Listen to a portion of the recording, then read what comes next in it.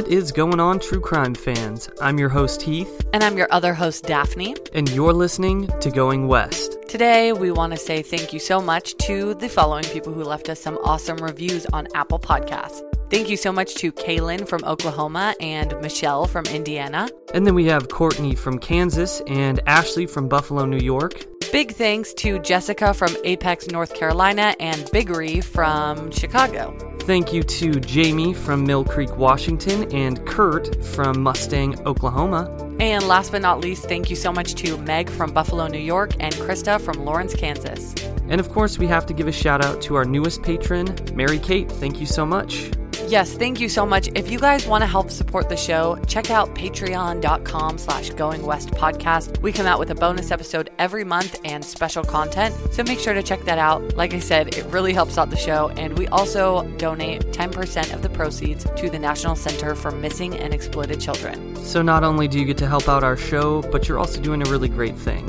Alright guys, this is episode 33 of Going West, so let's get into it.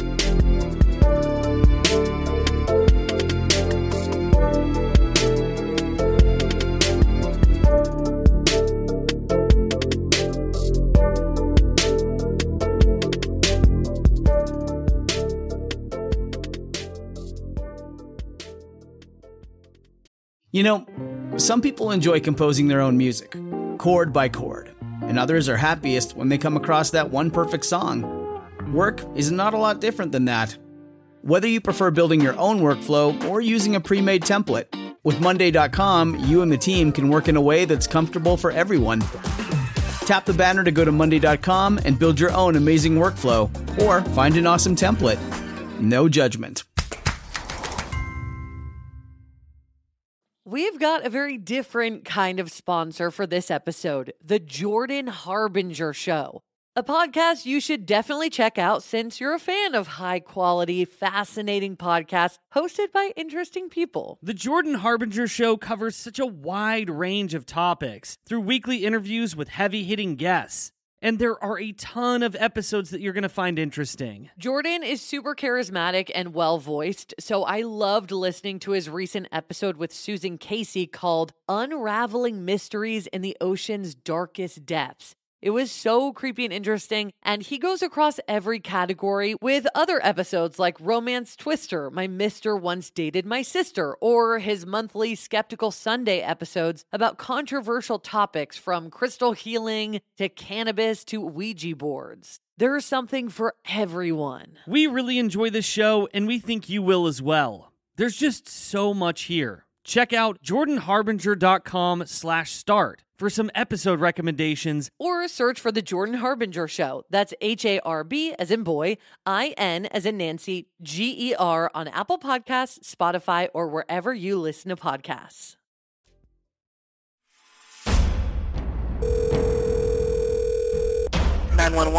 Someone has just shot another. Who's been shot? Trisha and Kit. Who shot them? We don't know. Someone in the mask. What kind of injuries do they have? I don't know. They just been shot. Hang on just a second. We've got them calling on another line. Sherman 911, station emergency. I've been shot. Who's been shot? It's my mom and my dad and my brother. Hold on 1 second, sir.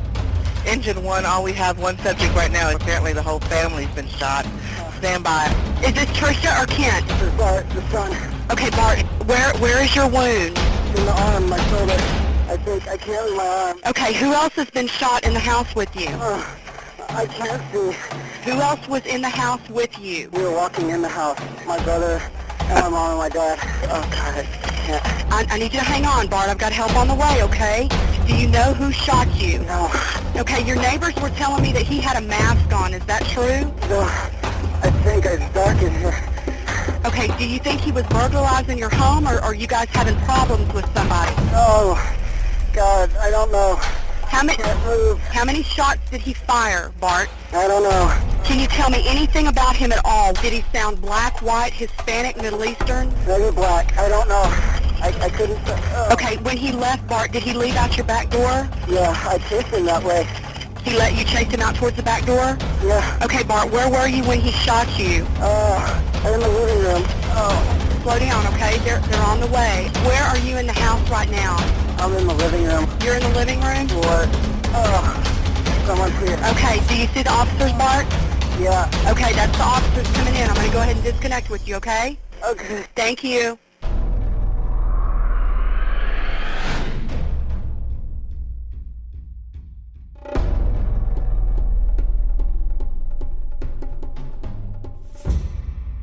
Thomas Bartlett Whitaker, known as Bart Whitaker, was born on December 31st, 1979 in Houston, Texas, to parents Patricia and Kent. The family was pretty well off financially since Kent worked as a construction executive, while Patricia, who went by Tricia, worked as an elementary school teacher. They all practiced Christianity and were active members of the local church. Bart was the only child in the family until March 1984, when his younger brother Kevin was born. According to Bart, he and Kevin could not be more different, but they complemented each other in that way. They got along really well and were good friends growing up, but Bart was definitely the more mischievous one of the two, and he got in trouble throughout his teenage years for burglarizing various students. After these incidents, Bart was kicked out of school and then evaluated by a psychologist. His evaluation brought on some interesting information.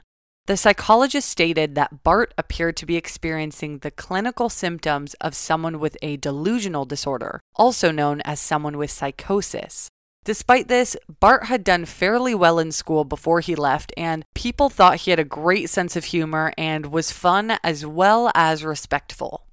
Bart's parents were very generous with him, and they were all incredibly close. Bart states that he and his family had a great relationship all throughout his life. He and his dad both had a passion for biking, and they enjoyed doing that together. His parents bought him luxury cars, took him and his brother on numerous family vacations, and paid for his tuition to attend Baylor University as well as Sam Houston State University.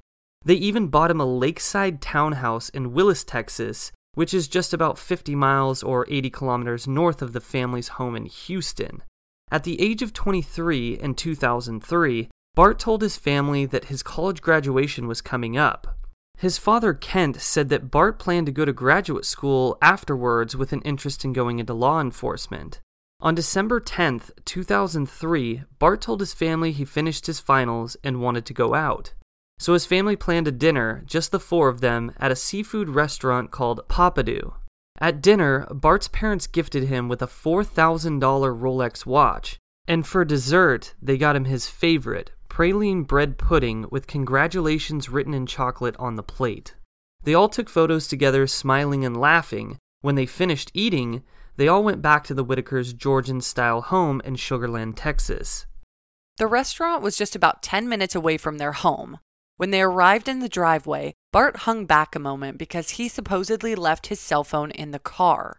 His brother Kevin and his mother Tricia were the first to casually walk into the house. Suddenly, a masked gunman shot Kevin from inside the house as Kevin entered the foyer. He was shot in the chest at point-blank range. Tricia yelled, "Oh no," and then was shot in the chest too. Then, Kent got shot in his right shoulder and he fell to the floor outside of the house. So unlike his wife and youngest son, he was coherent and was understanding what was happening. He started yelling out to the family, asking them if they were okay, and Kevin was silent. Tricia let out some gurgling coughs because it's sadly all she could make out. Bart then ran into the house to chase the gunman as he started to flee, and that's when Bart was shot in the upper left arm. Bart then called 911 and explained that there was a masked man in their house and that he'd just been shot in the arm. The 911 operator asked him who shot him, and he said he didn't know. She then asked if he could tell her anything about the shooter and if he sounded white, black, or Hispanic, and Bart quickly said that he sounded black. Right next door to the Whitakers was the Stanley family. They had moved to the neighborhood just 6 months prior to the shooting, and they had a great relationship with the Whitakers. The Stanleys' 2 sons had gone off to college, so it was just Cliff and his wife Darlene in the home. Cliff described Tricia as a very, very sweet person. The 4 would often go out to lunch together or catch a movie as a double date. Since Bart lived in his townhouse in Willis, Texas, the Stanleys had never met him, But Cliff said that Tricia was very optimistic and excited about Bart and his future. Since it was December, their oldest son Brandon was home from college, and on the night of December 10th, Cliff and his wife were watching TV. Brandon told them that he heard yelling and shooting and asked if it came from the TV. Cliff said no because they were watching a family show. That's when they knew it came from outside. Cliff and Brandon headed outside and immediately looked towards his friend's home, the Whitakers. Cliff noticed that Kent was laying on the front porch, but he couldn't tell if he was dead or alive. Cliff yelled out to Kent asking if he was okay, and Kent responded saying, "I'm bleeding, Cliff, help." Without thinking of whether or not the perpetrator was still around, Cliff ran to Kent's side. That's when Cliff noticed Tricia and Kevin, and he yelled at his son Brandon to get back into their home and call 911. Cliff then noticed that Kevin was moaning in agony alongside Tricia, and he yelled to his son again to get something to help him stop the bleeding so he could try to save this family. Unfortunately, Cliff couldn't do much for any of them, so he said a prayer. Within minutes, police were on the scene. So, Sugar Land, Texas is a very affluent area, and little crime is committed there. It's the kind of place where you know all of your neighbors. So when Detective Marshall Slott was getting home from church on December 10th, and he got a call about a quadruple shooting, he asked if it was a joke. That kind of thing just didn't happen there. When police arrived to the house, Kevin had already passed away from his injuries. Tricia was airlifted to the hospital and was dead on arrival. Kent and Bart were alive and also taken to the hospital where they were treated for their wounds.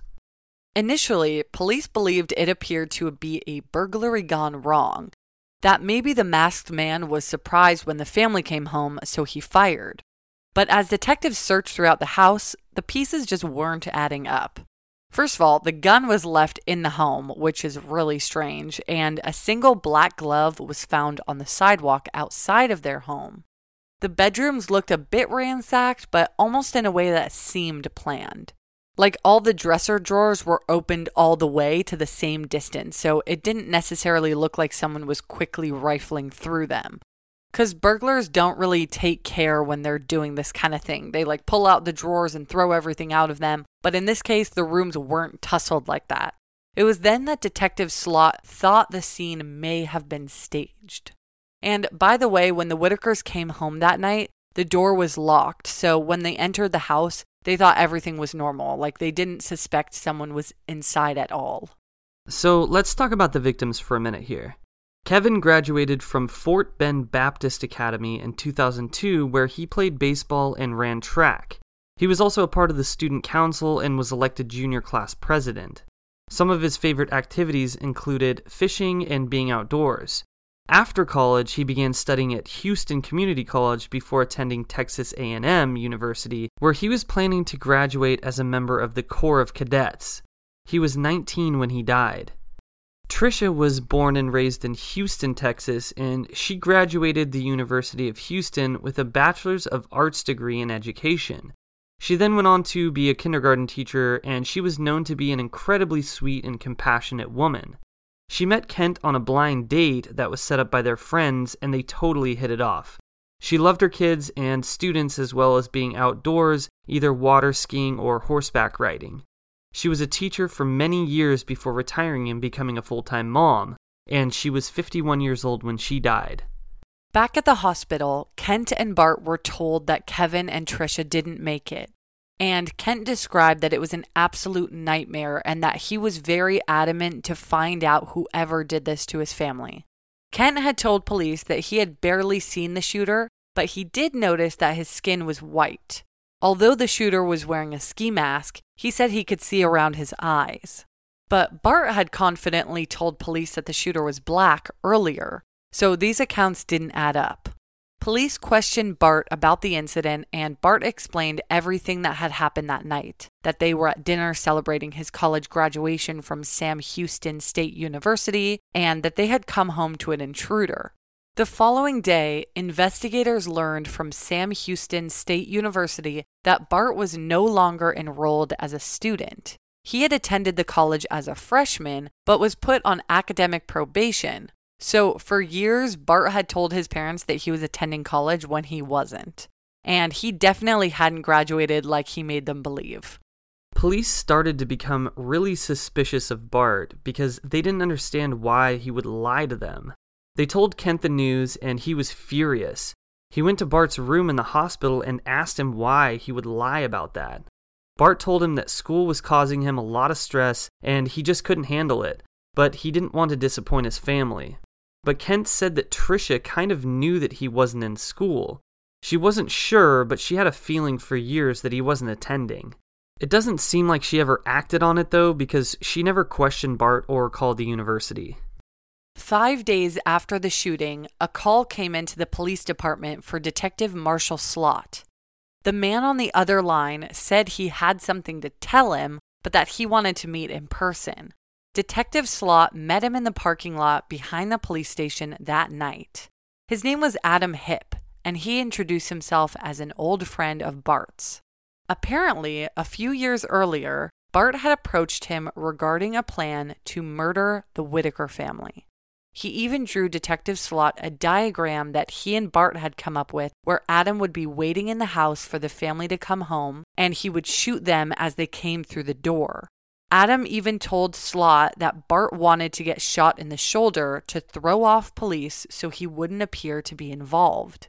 Detective Slott was blown away because this entire story sounded exactly like what happened just days earlier. Now, 6 days after the murders, the town of Sugar Land got together to celebrate the lives of Tricia and Kevin. Over 1,000 people showed up to the memorial, and many of them shared memories. Police questioned Bart again, and he was giving them very vague information regarding the shooting. He couldn't remember most of what happened and kept going back and forth with the facts. The detective told Kent that they believed his son was potentially a suspect in this case. At first, Kent didn't believe them at all. As they explained what they knew, he started to consider it slightly, but he still didn't understand how it would be possible. Bart promised Kent that he had nothing to do with it, and that he loved his mother and brother. After Detective Slott had heard what he heard from Adam Hipp, he was convinced that Bart had something to do with it. Since Slott knew Bart had asked friends to help him with the murder plot years before, he thought maybe he did that this time too. So he decided to question Bart's best friends, Chris Brashear and Stephen Champagne. The three worked together at a country club just before the murder occurred, and they were all very close. And actually, Chris and Bart were roommates in their townhouse, and Stephen lived a few doors down. Now, Slott got smart here. He knew it was a long shot to get a confession out of them, so he asked them to provide scent samples. He hoped that giving their scent to bloodhounds would potentially give him his answers. They obliged, and Slott took these samples back to the Whitaker house alongside a few canines, and there was a match.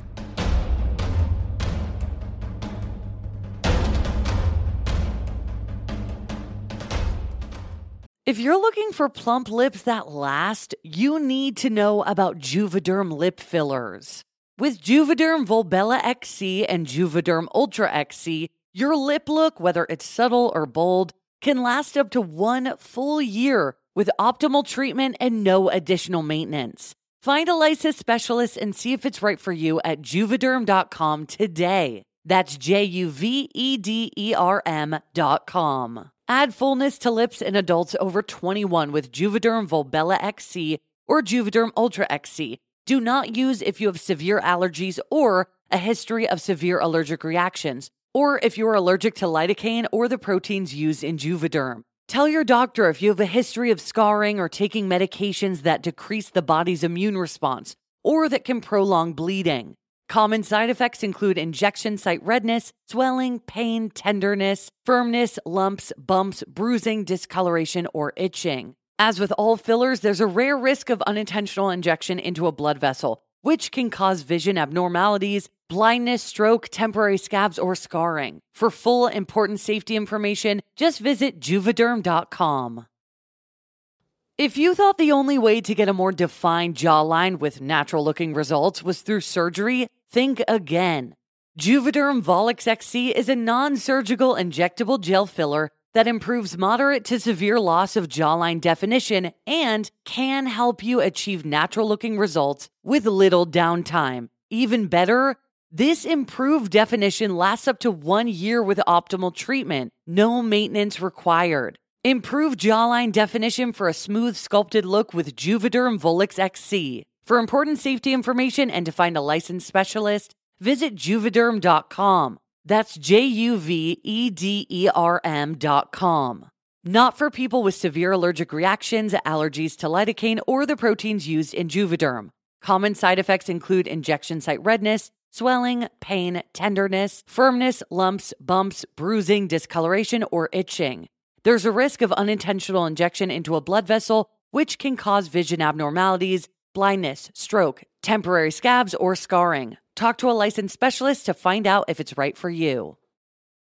We know you guys love a good mystery, especially one with twists and turns. Am I right? This is why you guys are going to love June's journey. Step into the role of June Parker while she tries to uncover the mystery of her sister's murder in the roaring 1920s. In this hidden object mystery game, put your detective skills to the test. While you're on this quest to uncover a scandalous hidden family secret, you can customize your very own luxurious estate island and let your imagination run wild. Daphne and I actually love to play this game together because you can chat with and play with or against other players by joining a detective club. You'll even get the chance to play in a detective league to put your skills to the test. It is truly so much fun. You guys are going to love it. So what do you think? Can you crack the case? Download June's Journey for free today on iOS and Android. Heath and I are major sufferers of seasonal allergies. They are the worst. It can even be difficult to host this show when our noses are all clogged up. We have tried brand after brand, but luckily, for those of us who live with symptoms of allergies, we can live Claritin Clear with Claritin D. And big shout out to Claritin for supporting this show and providing us with samples. Designed for serious allergy sufferers, Claritin D has 2 powerful ingredients in just 1 pill that relieve your allergy symptoms and decongest your nose so that you can breathe better. I feel like I sneeze all day long. I always have an itchy face. But now I can actually go outside in the grass and not have a sneeze attack or be stuffed up thanks to Claritin D. Are you ready to live as if you don't have allergies? It's time to live Claritin Clear. Fast and powerful relief is just a quick trip away. Find Claritin D at the pharmacy counter. Ask for Claritin D at your local pharmacy counter. You don't even need a prescription. Go to Claritin.com right now for a discount so that you can live Claritin Clear. Use as directed. Do you suffer from anxiety, stress, lack of energy, insomnia, pain? You need to try Lumi. They have a variety of products from tinctures to, my personal favorite, CBD and aromatherapy pens. They have 3 different blends: Sleep, Rise and Shine, and Love and Lust. And they all help with different things thanks to the CBD and unique blend of essential oils. CBD and aromatherapy, both combined and individually, help inflammation go down, they reduce chronic pain, improve your mood, help reduce stress, and let you get a good night's sleep. This product is plant-based, all natural, and contains no THC, so it's completely legal in all 50 states. I puff on my LumiPen every morning, and it helps me get through my days with ease. And to be clear, it's all vapor, so inhaling these natural and medicinal qualities isn't harmful to your body at all. Get 10% off your order using promo code GOINGWEST on their website, LumiCBD.com. That's LUMICBD.com using promo code GOINGWEST.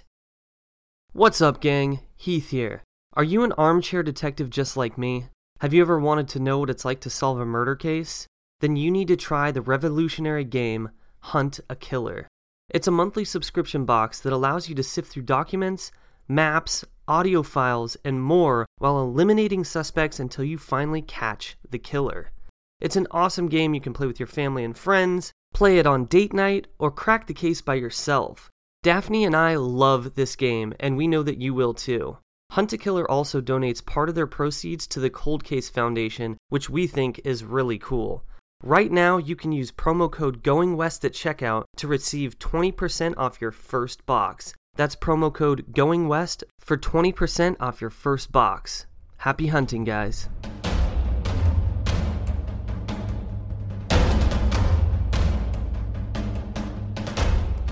Detective Slott obtained scent samples from Bart's two best friends, Stephen Champagne and Chris Brashear. He took those samples to the crime scene along with bloodhounds, and there was a match. Chris Brashear's scent was found on the drawers that we discussed earlier, the master bedroom dresser drawers that had been opened. It was also found on the murder weapon, the gun that was left on the living room floor. Police knew that they had their perpetrator and prime suspect.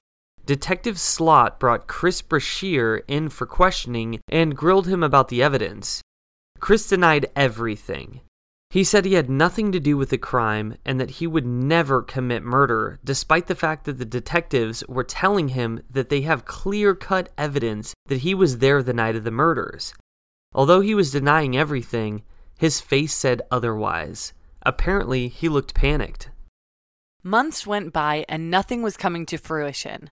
They knew that Chris Brashear was involved, and although they had evidence, they needed more. About 7 months after the murders, Kent and Bart were healed from their injuries and out of the hospital. One night, Bart told his father that he was going out to a club with his friends and that he would be home the following day. At this point, Kent still didn't believe that his son was involved in the death of Trisha and Kevin. The next day came and Bart didn't come home. Days went by and Kent didn't hear from Bart at all. He couldn't reach him and he had no idea where he would be. So Kent told the police, who quickly became angry at the whole situation because they knew that Bart was involved and they kind of just felt like they let him get away. Detectives continued to question Stephen and Chris over and over again, hoping that one of them would just tell them what really happened. Finally, after months of questioning, Stephen Champagne confessed. He told Detective Slott that he had been the getaway driver and that Chris Brashear had committed the murders. He also mentioned that Bart was the mastermind behind it all. And to top it all off, Stephen Champagne took detectives to the bridge where he and Chris had thrown the evidence. The night of the murders, they went to the bridge over Lake Conroe, which was near all of their homes in Willis, Texas, and threw a chisel, which was used to break into the Whitaker's gun safe, ammunition from the gun, and 2 cell phones. The cell phones were burner phones that were given to Stephen and Chris while they were plotting the murders. Bart didn't want anyone to know who those phones belonged to, so they could talk at any time without suspicion from police once the investigation began. Apparently, Bart had told the two that he was going to pay them to carry out this plot, but he never did. Police searched for the bag of evidence and eventually discovered it with all of the items Stephen had mentioned now decomposing. In the bag included a water bottle, and after waiting months for DNA evidence to come back, the DNA profile on the lip of the bottle matched that of Chris Brashear. The bullets in the bag matched those of the gun used in the murder, a single black glove that matched the one that had been left at the crime scene, the chisel that turned up as a match against the marks made at the Whitaker's gun safe, and the 2 cell phones. Since this bag had been sitting in the lake for over a year and a half, a very high-tech data reconstruction process was done on the phones in a lab in England to discover that the owner of the phones was indeed Bart Whitaker. In September 2005, so almost 2 years after the murders, Stephen Champagne and Chris Brashear were arrested for the murders of Trisha and Kevin Whitaker. But police knew that they needed to arrest the man behind it all too, Bart Whitaker. But they still couldn't find him after he disappeared a year earlier. Not only was everything pointing to Bart, but the fact that he ran off made him look even guiltier. At this point, Kent pretty much knew that Bart was guilty, and he was heartbroken. Unknown to police, Bart fled to Mexico in 2004, and he'd been hiding out there. He was residing in a town called Cerralvo, which is only 40 miles or 65 kilometers away from the Texas-Mexican border. And if this didn't make you look guilty, I don't know what would make you look guilty. I kind of just feel like he knew that he was going to get caught, so he was like, screw it, I'm just going to go. Exactly, yeah. And like fleeing to Mexico is a pretty common thing when people commit murder or other crimes. So the fact that he did this was just so typical. Well, just like in our episode from a couple weeks ago on Kenya Monghe, Travis fled to Mexico too. Either way, we've seen this before, and this is a very typical thing that criminals do when they have no other option or no other way out. And it's just kind of like Hollywood-esque, like something that you would see in a movie. I mean, it's kind of smart for yourself. Obviously, you're a piece of shit. But I mean, if you committed a crime and you know you're going to go down for it, it's like you may as well leave. Obviously, I'm not advocating for that. I'm just saying it makes sense. Bart had bought an ID off a man named Rudy Rios, and that's how he was able to enter Mexico without police knowing. So he went by that name Rudy Rios while in Cerralvo and had $7,000 cash that he had stolen from his family home. Bart ended up getting an apartment in town and became employed at a local furniture store. So he was trying to fully embrace life in Mexico and make it his new home because he was fully aware of the fact that he couldn't return to the United States or else he would be caught.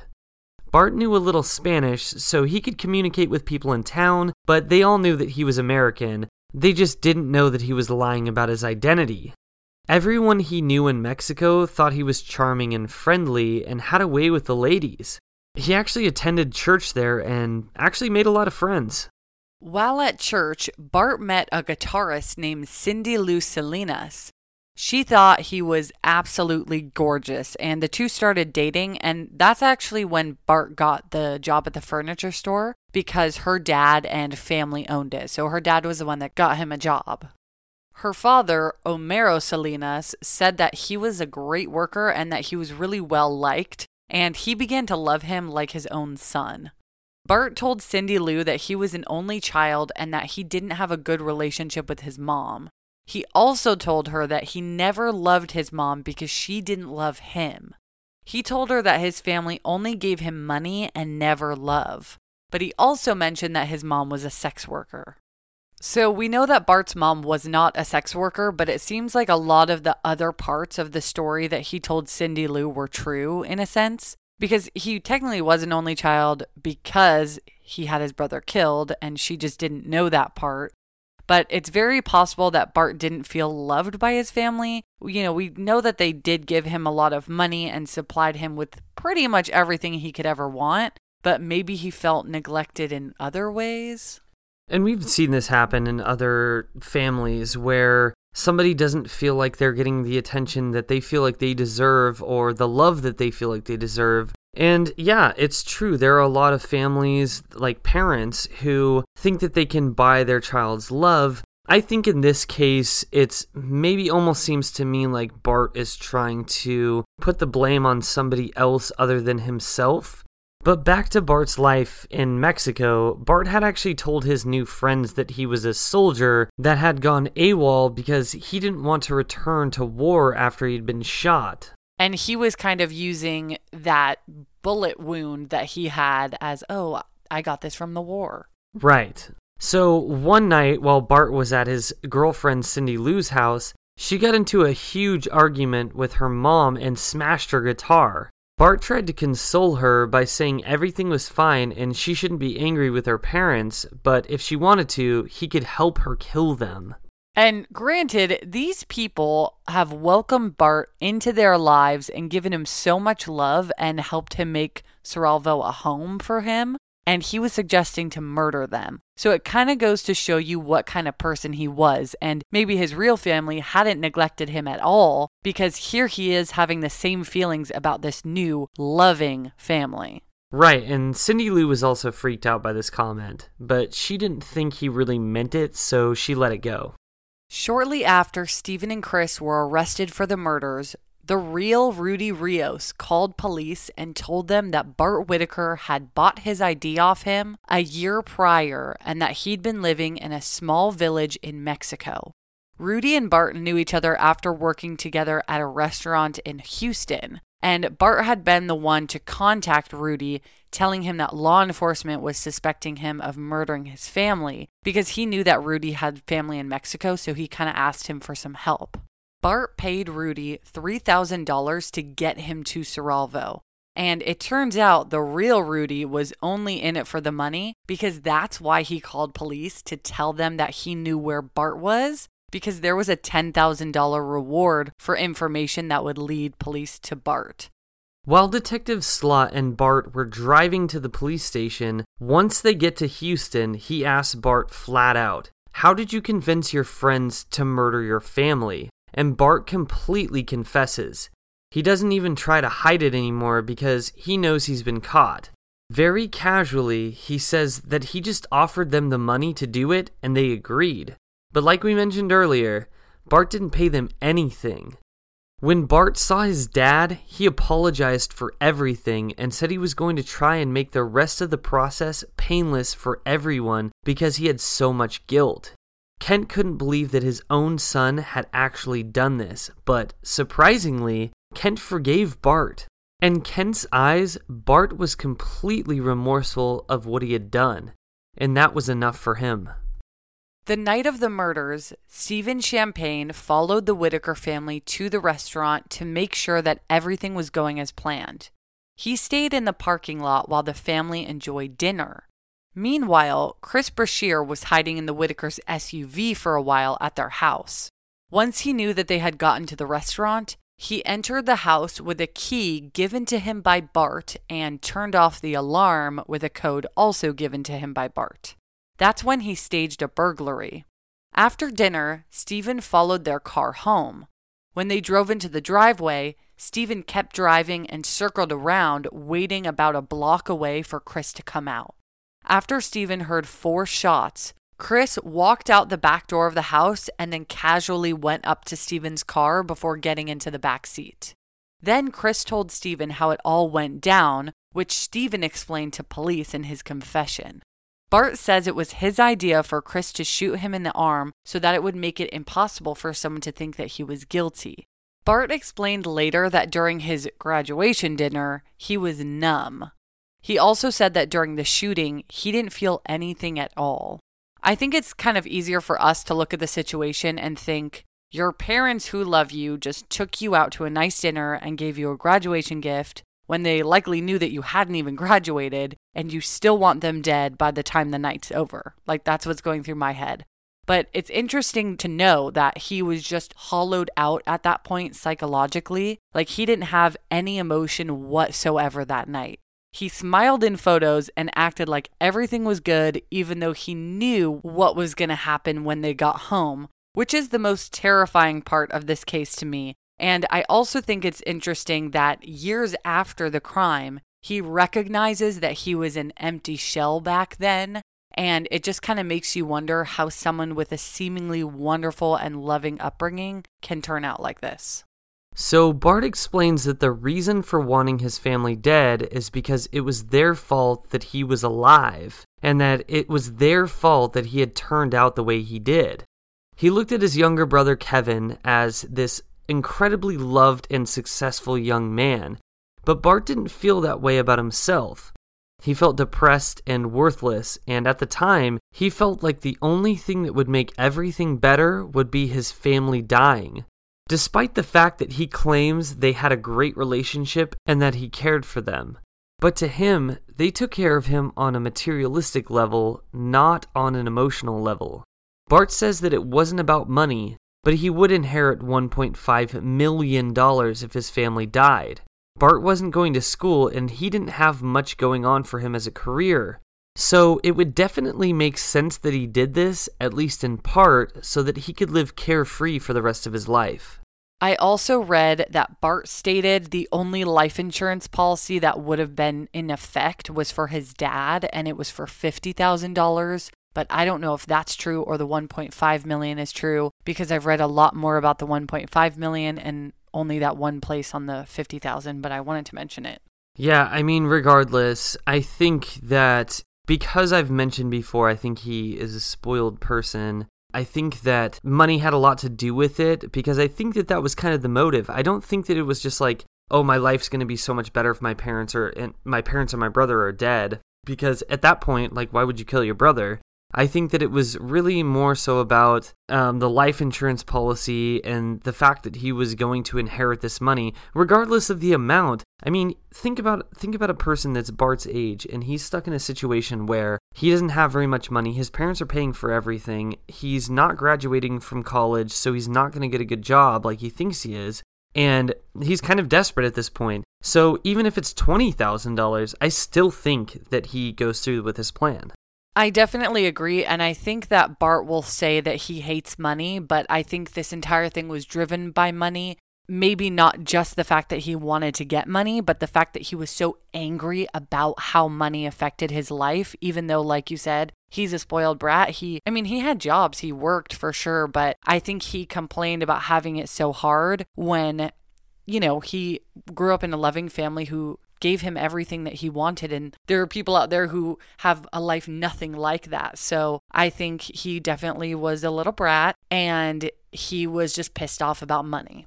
Also, just from what I can see, it seems like he probably lacks ambition and maybe he feels like a failure and he looks at his brother and starts comparing himself, and that's never healthy. That, and I think that there may have been some expectations from his parents. I mean, I don't really know for sure. I can't speculate too much on that, but I feel like in these certain situations, there are a lot of parents who have a lot of high standards for their children, and maybe Bart just simply could not live up to those expectations, and so he felt like killing his family was easier than actually stepping up to the plate. Also, we can't forget to mention the fact that he was clearly diagnosed with some sort of psychosis, so I think along with that, everything else that was going on in his life led to a very dangerous combination. At Bart's trial in March 2007, prosecutors pointed to the fact that although Bart wasn't the one to pull the trigger, he was responsible for the murder of his family. He was found guilty of first-degree murder of Kevin and Tricia and sentenced to death by a grand jury. Chris Brashear received a life sentence, and Stephen Champagne was given 15 years for being an accomplice. Kent even took the witness stand to plead the jury not to give his son the death penalty because he was the only family member that he had left, but they didn't decide to spare Bart's life. In 2008, Kent went on to write and publish a novel about the murders titled Murder by Family. To this day, he is the biggest advocate for Bart's release. In the book, he describes the devastating incident regarding his life partner Tricia and adoring son Kevin, but also wrote a message to Bart saying, "My son, I love you. All is forgiven." Bart sat on death row for almost 11 years, but on February 22, 2018, just 45 minutes before his scheduled 6 p.m. execution, Governor Greg Abbott changed Bart's sentence to life imprisonment without parole, thanks to Kent Whitaker's constant pleas. To this day, Bart Whitaker remains in prison for plotting the murder of his family.